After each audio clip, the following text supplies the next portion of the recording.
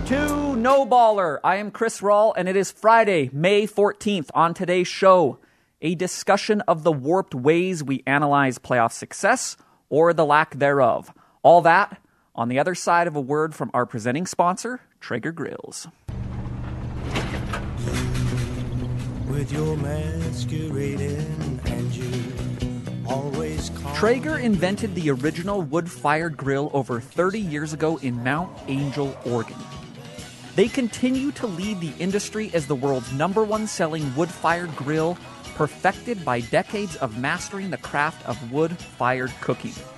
You can find out more at TraegerGrills.com. I'm a believer in the cyclical nature of life, and because of that, we're going to take Friday's show where we tread somewhat on Monday. If you remember at the start of this week, I spoke about Steph Curry and Connor McDavid and the ways that we judge individual success, especially in the regular season, and how it differs depending upon if a player has had success in the postseason or not. Today, we are going to take a deeper look at the postseason itself and how we judge success there and how we judge players and teams that make or miss the playoffs. There's a lot of warped ways that go into the analyzation of these ideas. And I'm going to talk about those today. Some of the things that I think stand out when I hear fans talk about them or the media talk about them, and my brain goes, that doesn't really match up with how I think. I'm going to start with a very familiar debate. Jordan versus LeBron. Everybody has had this debate in their life if they pay attention to sports, and everybody's paid attention to the various things that go into it. I don't want to talk about who I think is better because that's just boring and played out and all that kind of stuff. I want to talk about the way that we analyze the debate itself and what goes into these talking points. Finals record. So we all know Jordan, 6-0 in the finals. LeBron, 4-6 in the finals. And when you hear this debate, this is one of the main points that is bandied about. Jordan, the consummate winner, never lost in the finals. LeBron, he's played in 10 finals and only won 4. That's a mark against him. I find this to be strange, as always, because it feeds into one of these warped ways we analyze. The idea that it's almost worse to make it far in the playoffs and lose than it is to just lose early on or to sometimes not even make it at all. You can miss the playoffs intermittently, and we don't really hold that against a player in the way that we do if you continually make the playoffs but don't win. It's very bizarre. We will hold it against you eventually if you miss the playoffs every single year, but there's this strange limbo that kind of exists where you can miss the playoffs and then make it sometimes and not necessarily have great success, but it allows us to acknowledge your greatness as an individual player and not necessarily hold you accountable for your team's success or failure. It's very strange, and I'll get into that more after I talk about this LeBron Jordan thing. So the Bulls, 6 finals appearances with Jordan. They're favored in all of them, at least a -200 gambling favorite in 5 of the 6. The only one that was not that was the last year against the Jazz. So they're heavily favored in 5 of 6 finals, and they were a -115 favorite in the 1998 finals against the Jazz. So based upon expectations, I would say this is the best team in all of those series. The only one that it's close to a coin flip is that last Jazz series, which they won. And so you would expect the Bulls to win a lot of those series. And part of that is tied into Jordan being a good player, and part of that is tied into the fact that he had a really good team around him. One of the things that I think is kind of dismissed when it comes to the whole discussion of surroundings and Michael Jordan is the first year he retires. The Bulls go 55-27 in 1994. The only full season they play without Jordan during his retirement. 2 games worse than they were the year prior. So Jordan leaves, and it's still a really good team. They make the second round of the playoffs. They lose in 7 games. It's a really good team there. And when you have a really good team and you add one of, if not the greatest player of all time onto that team, that makes them a continual championship team and a championship favorite. That's how that kind of thing works. So I look at the LeBron side of the equation, and I go, okay, LeBron has played in 10 finals. According to Vegas odds makers, LeBron's team was favored in 3 of those finals. So he slightly outperformed expectations on that side. He's won 4 out of the 10. Twice as an underdog against Oklahoma City and against the Golden State Warriors, and lost once as a favorite against the Mavericks. So again, relative to expectations, LeBron would be coming out on the plus side, just like Jordan would be coming slightly out on the plus side of his expectations. Just because they're favored doesn't mean you expect them to go 6-0. But at the same time, when you're a heavy favorite in 5, I would say it's reasonable to expect probably about a 5-1 record in those things. So the numbers are always more nuanced than we make them out to be. That's something I talked about yesterday and something I'll probably reference again and again on the show. We can look at a hard number and say, Jordan is 6-0 in the finals, LeBron is 4-6 in the finals. This is an easy, clear indicator that Jordan is much more of a winner than LeBron. LeBron has lost as many times in the finals as Jordan has won. And yet, we go a little bit below the surface, and I think there's a lot more to those numbers themselves than we make it out to be. And that ties into supporting cast. And there's always more that goes into a player's performance than they control. Another theme that I will constantly reference on this show. I'm going to shift gears into another sport. Because when we talk about making or missing the playoffs, it's sometimes a curse, it's sometimes a blessing. We're never really sure which it is until a player's career is playing out. And I talk about that weird limbo where you can make the playoffs enough, but you don't have to make it a ton, because if you do and you don't win every year, that will be held against you. I think of a player like Drew Brees, who is acknowledged as one of the best quarterbacks of all time. Statistically speaking, his totals are up there with anybody who has played the sport. In 19 seasons as a starter, Drew Brees has made the playoffs 10 times. He's won 1 Super Bowl. He's had multiple heartbreaking losses in the playoffs, most notably the Stephon Diggs miracle reception in Minneapolis and the loss to the Rams in the NFC title game that had the controversial no call on pass interference at the end. Drew Brees throws an interception in overtime. Greg Zuerlein boots a 5 million yard field goal, and they don't win that year. He's found this strange balance that exists when it comes to public perception and analysis in the way that we talk about players. 10 out of 19 years, he's made the playoffs. He's won 1 Super Bowl. And I don't think anybody really thinks of Drew Brees as this consummate loser, and nobody really thinks of Drew Brees as a consummate winner. We go, that guy's won a Super Bowl and he's been great throughout his career. Let's tip our cap to him and just place him amongst the best quarterbacks of all time, which is great. That's where Drew Brees should be. Where I find it to be frustrating and a little bit strange is when we bring his peers into the discussion. And I look at the narrative arcs of 2 quarterbacks who are in that same category, Peyton Manning and Aaron Rodgers. And the analysis and perception of those people do not match up to what it is with Drew Brees. Peyton Manning with the Colts, he made the playoffs 11 out of 13 years and was routinely murdered once he got to the playoffs by teams that were much, much better.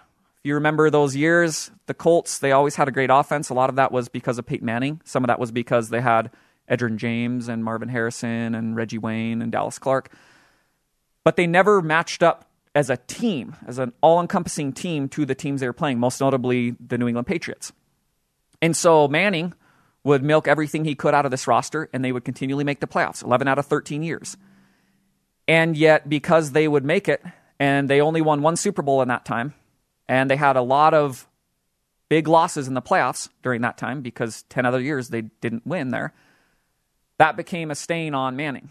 And it became part of the talking point when we talked about Peyton Manning.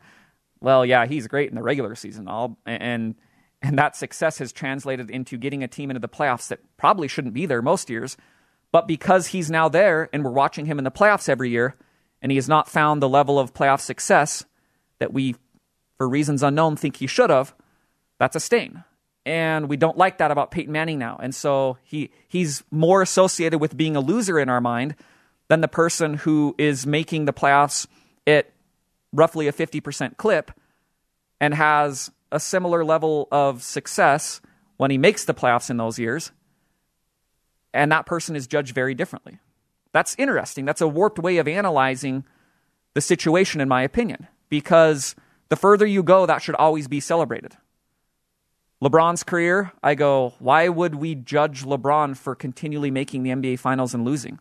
Why would it have been better if he had lost in the conference finals or the conference semis, or even not made the playoffs some of those years? Why would that have been better?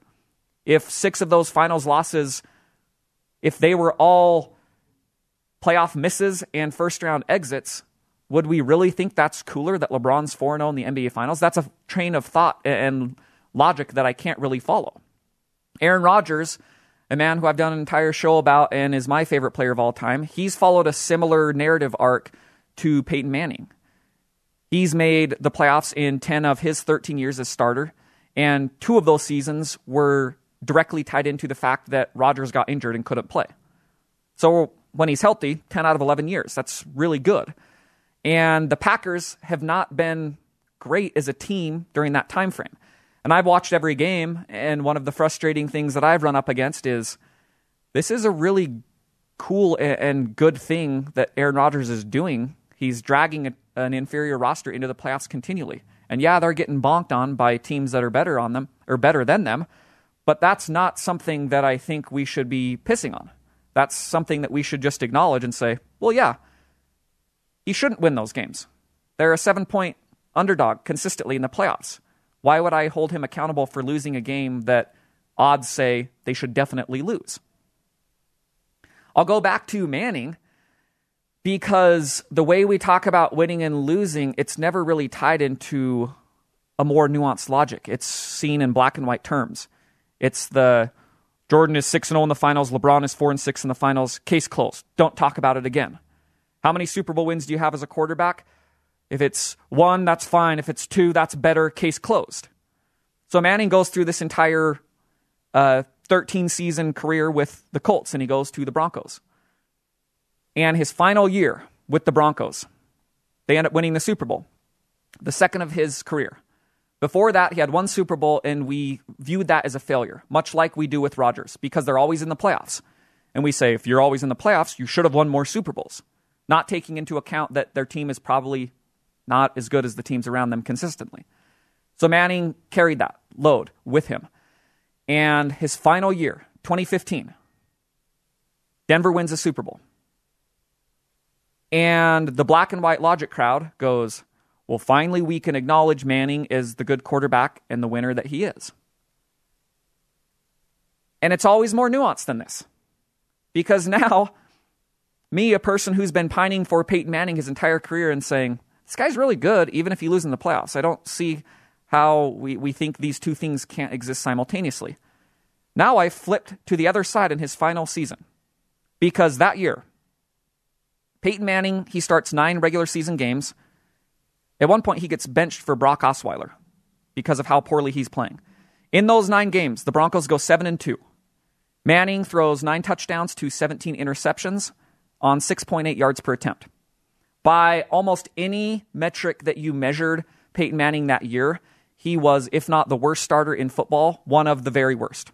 By every single metric that you could find. So they go into the playoffs, and the Broncos start him in all 3 playoff games.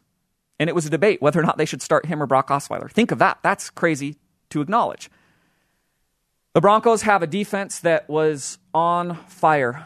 Von Miller, DeMarcus Ware, they're getting 20 pressures a game, it seems like, every single playoff game.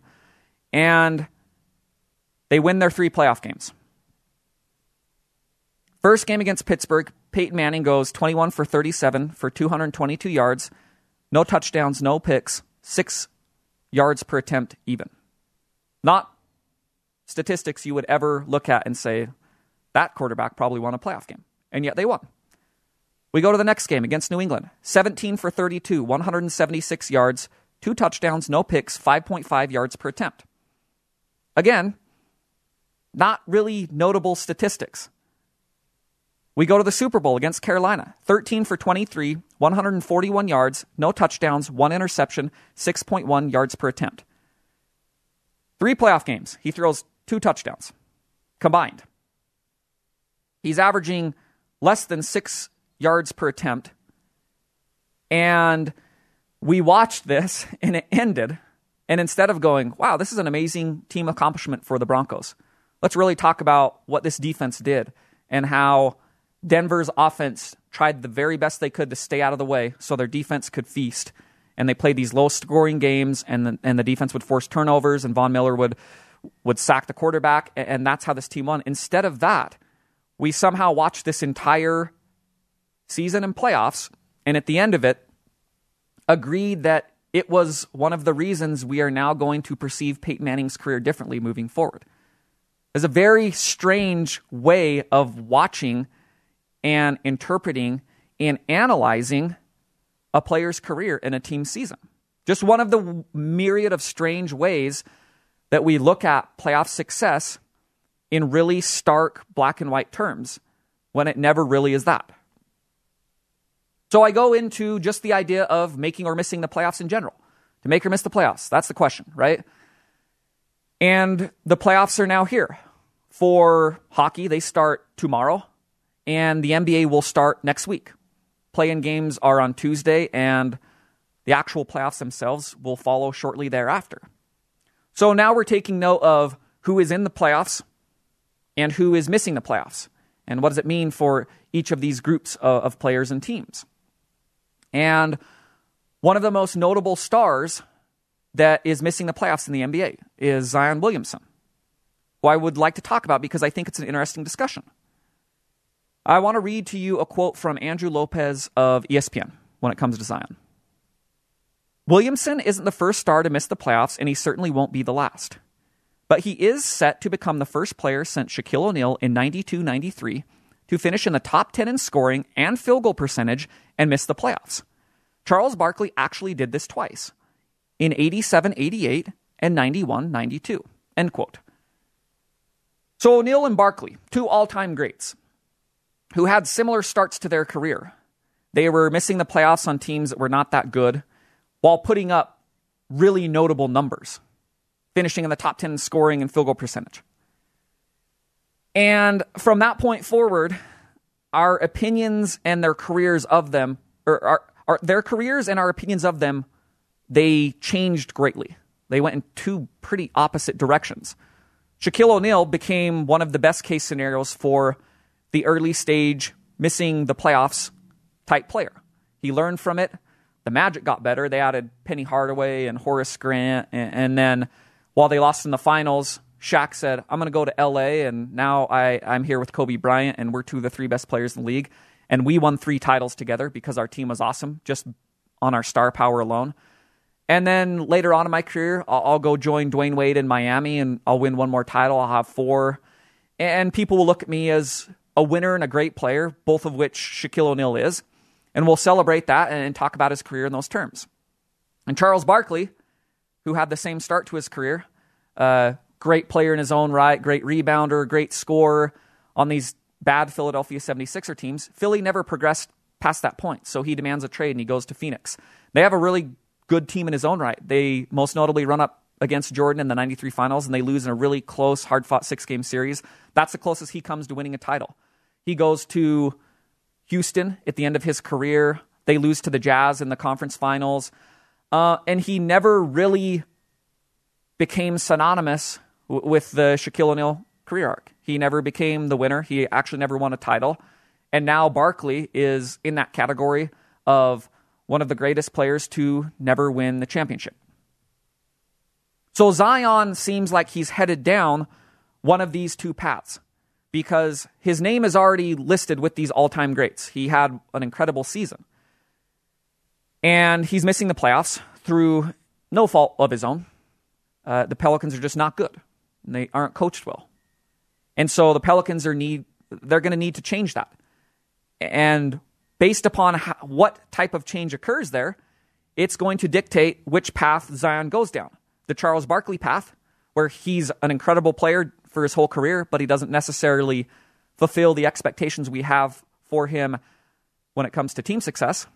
Or the Shaquille O'Neal level, where he gets paired with really good players around him, and because he's so good in his own right, and he has that supporting cast, that manifests itself as championships. I want to read another quote from Andrew Lopez of ESPN when it comes to Zion, to really illustrate how good he is playing this year. Williamson was limited to just 24 games in his rookie season because of injuries and the pandemic-shortened season, but he made sure to make up for lost time in his sophomore campaign. Williamson averaged 27 points, 7.2 rebounds, and 3.7 assists while shooting 61.1% from the floor. His 27 points per game are the most in NBA history for a player who shot better than 60%. Williamson has scored 2,187 points in his first 85 career games. In the past 40 seasons, only Michael Jordan scored more. Williamson averaged 20.3 points in the paint this season, the most since O'Neal in 99-2000. End quote. These are incredible numbers. Zion is having a historic season. His name is alongside Michael Jordan and Shaquille O'Neal in his statistical accomplishments. It's not going to get any better than that. I've watched Zion this season, and I was disappointed in his rookie season because of the aforementioned injuries, and just seemed like he was somewhat out of shape and things weren't fully clicking. And I wanted to see this version of Zion we saw at Duke, this incredible bully ball, athletic dynamo who would do things offensively that we don't really see. And this year, everything fell into place. He played for the majority of the season, and he did all these things that we love and celebrate and said, holy cow, did you see that Zion dunk last night? Did you see Zion running a pick and roll as the ball handler and just driving through 8 people? Like, what is going on with this guy? He's unlike anything we're watching in the NBA. So he's having a historic season, and his team is atrocious. Both these things can be true. That's a point I always want people to remember. They don't have to exist in direct contrast to one another. And Zion being really good, it doesn't necessarily have to be a blemish against him that his team is atrocious. Something that I talked about on Monday when it comes to Steph Curry, who is also having a historic season, whose team is also not as atrocious as Zion, but still pretty damn bad. Those things are true, and we acknowledge them as such because Curry has seen past success in the playoffs. So it's easier for us to comprehend this concept in an individual season. But when it starts happening for years, that's where narrative and analyzation, it starts to diverge into these paths of strangeness and weird applied logic. The team becomes a reflection of the player at some point, which I don't always think is fair. If Zion continues to do this for the next 4 seasons and the Pelicans continue to run out this bozo-style roster and have Stan Van Gundy coach it in a manner that's not very good, and the Pelicans are atrocious every year, our perception and our opinion of Zion will shift alongside with that. That's how narratives work within sports. And what we are looking at now and going, he's there with MJ and Shaq. Statistically, we will go, Zion, I don't love this. This team is now a reflection of you. You should have been better somehow. You should have dragged these players that don't fit you well and are not playing well. You should have somehow turned them miraculously into a playoff team or a championship contender. It's an unrealistic expectation of a player, but one that we have the more that stuff like this continues. The person who I want to close this episode on is Devin Booker of the Phoenix Suns. A player who, for the last 3 years, has been essentially the same. He's been a 26-point-per-game scorer on an effective field goal percentage of roughly 53. During that time frame, the Suns go 19-63. They improve to 34-39. And this year, they are now 49-21 and a game back of the Jazz for first seed in the West. Alongside this team shift, while the player has remained, he has improved incrementally. I don't want to begrudge him that, but he's been really good for all 3 of those years. That's the point that I want to stress. So the player has remained relatively static while the team has improved drastically around him. We go from 3 years ago, these young gun Suns who didn't have a lot going on, to the team this year, which has Chris Paul, one of incredible NBA basketball players, who has continually made players around him better, And Jay Crowder gets added for experience, and we've seen DeAndre Ayton rise, and Mikal Bridges rise, and Cam Johnson rise, and Cam Payne off the bench rise, all these things. Our opinion has shifted dramatically of Devin Booker, the player. Again, a person who has remained relatively static in that time as to what he was contributing on the basketball court. So our opinion 3 seasons ago, this is a losing player on a losing team. And his stats, they're empty calorie stats. They don't contribute to team success. That's our belief. And now, this year, our opinion has done a 180 on Devin Booker. And we say, this guy's really good. He's a winning player on a winning team. And his numbers and his performance directly correlate to his team's success. They directly contribute to the Suns being 49-21. And he does contribute to that. But I want to stress how much a player can't control. Devin Booker's doing the same thing 3 years ago in a much lesser situation. He's doing the best he can. He's trying to contribute as much as he can to his team's success, but team success relies upon a team. Now he has that in place. And so now we can celebrate Devin Booker for what he is, a really good NBA player. But it took the team falling into place around him for our opinion of him to change. Nothing changed except the team improving around him and the way that we analyze Booker relative to that. Last night's game against the Portland Trail Blazers, just a picture-perfect example. It couldn't have worked out better as I was doing the preparation for the show during the day yesterday. Then I settled down to watch the game. And the Suns beat the Blazers by 1 point. Chris Paul plays great, 26 points, 7 assists. He's 11 for 14 from the field. Great Chris Paul stat line. Mikal Bridges, he's got 21-11. Cam Payne, he's got 21, 6, and 5 off the bench. Contributions from all areas, right? And this lifted up the Suns on a night where Devin Booker didn't really play well. He had 18 points on 5 for 17 shooting. However, he hits the 2 biggest shots of the entire game. 2 free throws with 2 seconds to go that took Phoenix from down 1 to up 1. McCollum misses a 3 at the buzzer. Suns win by 1 point. And I look at a game like last night, and it is the perfect illustration of the entire themes and ideas of this episode.